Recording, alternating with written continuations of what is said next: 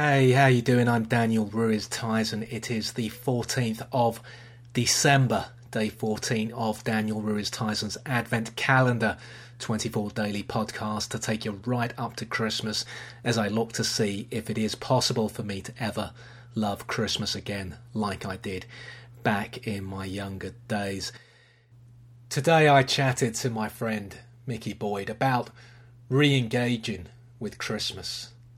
I wanted to confirm to myself that the way I've chosen to do it, revisiting old haunts and Christmas memories, I wanted to make sure that it wasn't the wrong way to go about trying to re-engage with the festive period before I continue this way of doing things. I began by asking Mickey how he himself continues to engage with Christmas. Long walks, through areas that you once lived is a great thing to rediscover. Where get that childhood feeling again, the smell, the way the sun is at that time of year, everything, that sort of feeling of being a kid again. And you'll soon discover it, I think, because that's what I do. I drive through where I grew up in Stockwell, and that helps. But is there the danger then that if you re-engage with Christmas, you're re-engaging with nostalgia rather than Christmas itself? Is it not possible to discover Christmas in a new way, for Christmas to come to mean something positive, that to be different to what it was but just as good? But I think also Christmas is nostalgia, so to revisit it, you bring it back and then you can change it, but you can't change it until you go back, in my mind. Anything like that applies to most things in life. You lost your parents over a long period of time, over 20 years. Did Christmas change for you when you lost your dad as a teenage boy? Massively, yeah, because obviously you've got that. There was five of us together, and then that massive anchor leaves you, and then Christmas changes. It all becomes about your mother. Instead of being looked after, you start looking after her and taking care of her. So the dynamics change, and you become a little bit more grown up, a bit quicker than your peers. You're a dad also. Is it easier to hang on to Christmas when you're a parent? I would say I'm a bit unique. Not unique, but I think me and my ex-partner didn't share the same thoughts on Christmas. So in that respect, my children didn't get the Christmas I wanted them to get. What kind of Christmas did you want? I wanted to go down the more traditional line, whereas my ex-partner didn't. So I would have gone for the more quiet, I would have had Christmas music playing in the background, and the more sedate Christmas, whereas my ex didn't want that. So it's a bit of a shame, but there you go. I don't think I'll ever get that opportunity unless I have grandchildren, but even then the input won't be as great.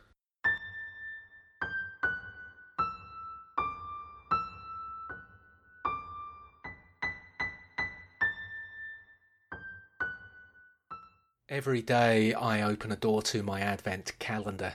If you're listening to this on iTunes, then visit holdfastnetwork.com, where you'll be able to see the pictures behind the doors each day. And behind today's door is a picture of a Woolworths store from 2008, when the stores were all closing down as the global recession began to claim some more big scalps. And it is Woolies I'm going to talk about today, and in particular one store very close to my heart.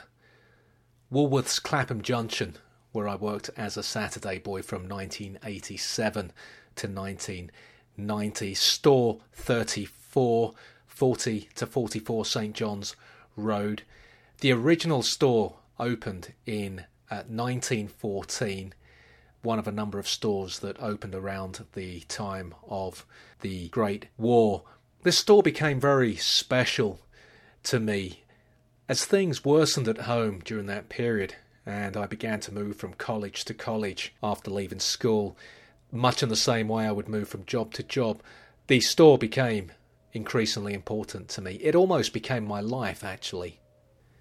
I'd originally got the Saturday job in April 87, helped largely by my neighbour's son, David, who I think he was working as a section manager at the Woolworths in Clapham High Street. He then moved on to work in Salisbury's, just a couple of doors away from Woolworths in Clapham Junction. He knew one of the managers at the junction. He put in a word for me. The interview was effectively a formality. I'd overheard my dad, after I got the job, telling my mum that I wouldn't last a year which was one of the most hurtful things I'd ever heard him say. I never told him I'd heard him, but I never forgot it. And from then on, really, after starting the job, it really all became about trying to hang on to the job for as long as I could to prove him wrong. I had no illusions about working my way up in the store. I just wanted to prove my dad wrong. I could see where he was coming from. I was clumsy, I was lazy. Both traits were evident from early on, and I did struggle on the shop floor. I exasperated my supervisors. I was very slow to pick up the till training. Was very shy at first with my colleagues. I dreaded lunchtimes. I've never liked eating in public. Never been that comfortable. I'm much better now. There's nothing wrong with my mastication technique. It's just something I'm not very comfortable with. So I tended to avoid eating in the staff canteens, which was that was an opportunity to get to know colleagues. And it took me ages, which has always been the case in all my jobs. I very rarely get to know people quickly. Saturday lunchtimes were spent trying to work out what I would do for lunch, where I would eat to avoid being seen eating. I think that stems from the fact we never ate together as a family. My dad refused to have anyone see him eat after 1980. 1980, I think, was a big year for my dad. It was his first attempt to shut out Christmas. It was his last trip to the cinema. I cannot overstate how much The Empire Strikes Back damaged him. He just didn't go to the cinema again. And it was his last meal with the family as such. So my sister and I would always have to eat first, and then he'd come into the kitchen and eat. And I think that lack of comfort eating around people probably impacted on me in later years. As I got older and he moved to the bedsit downstairs, he'd invite me down for a meal, and after I finished eating on my own, he would ask me to leave his bedsit as he was then going to eat. My sister, meantime, she once had to take her own meal upstairs after accepting an invite from him, owing to the fact that, having invited her down for dinner, my dad had realised, what with all his college paperwork and world clocks, he didn't have the room to accommodate a second diner. Woolworths Clapham Junction was probably the best time of my life. I had that mix of college and Woolies. I made so many friends. The late 80s, early 90s, probably more so the late 80s, they were an interesting time for me, the closest I've ever come to being an extrovert. I was at that age where by the end of your first night with someone, they felt like your best friend. I was out with people from Woolies almost every weekend. Physically, I found it a tough job. The manager gave me nightmares. We both started on the same day in April 87. It took him a while to become aware of me. I think one by one his most effective Saturday boys had left, and about 18 months in, suddenly he became aware of me. Suddenly he was having to turn to me for the first time to do a lot of the heavy lifting. I remember he had loud heels, which filled me with terror because you could hear him coming down the aisles. I was in charge of gardening right at the back of the store.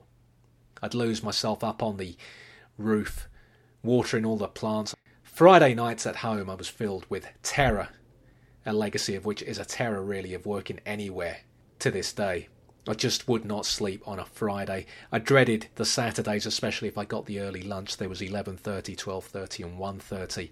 In years to come, I learned the secret of working was to kill the morning and take your lunch as late as possible. Christmas in Store 34 was magical, absolutely magical, and that's why I'm talking about it here on this 14th day.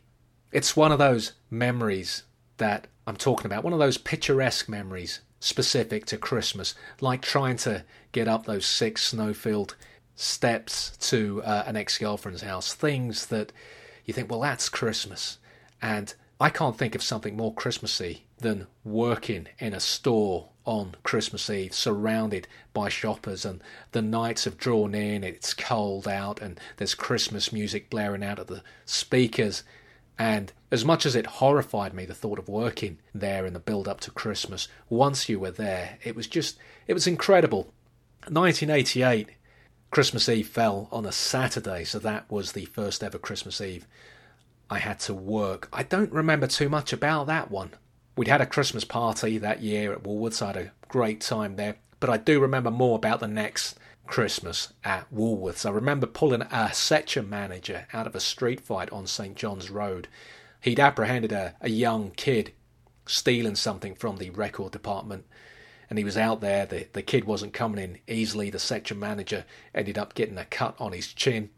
I reflected later on how cute the store manager had been to send me out, a then 16-year-old kid, to save the section manager rather than go out himself. But it is one of the few Christmas fantasies I still have, that of working in a large department store on Christmas Eve. I still have this hankering to be a Father Christmas. I know that while the lack of paunch could have been tackled, there would have been little compensating for the lack of personality. Children would have found me to have been a very aloof Father Christmas, but I would have kept my wig and beard on at all times. They would not have suffered their own Morley's 77 moment. I worked at Store 34 for 3.5 years. Good times.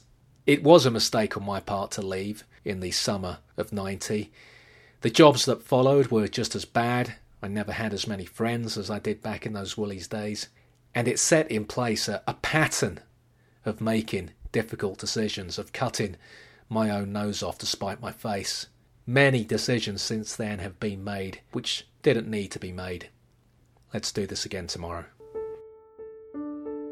Daniel Lewis-Tyson's Advent Calendar is a Holdfast Network production.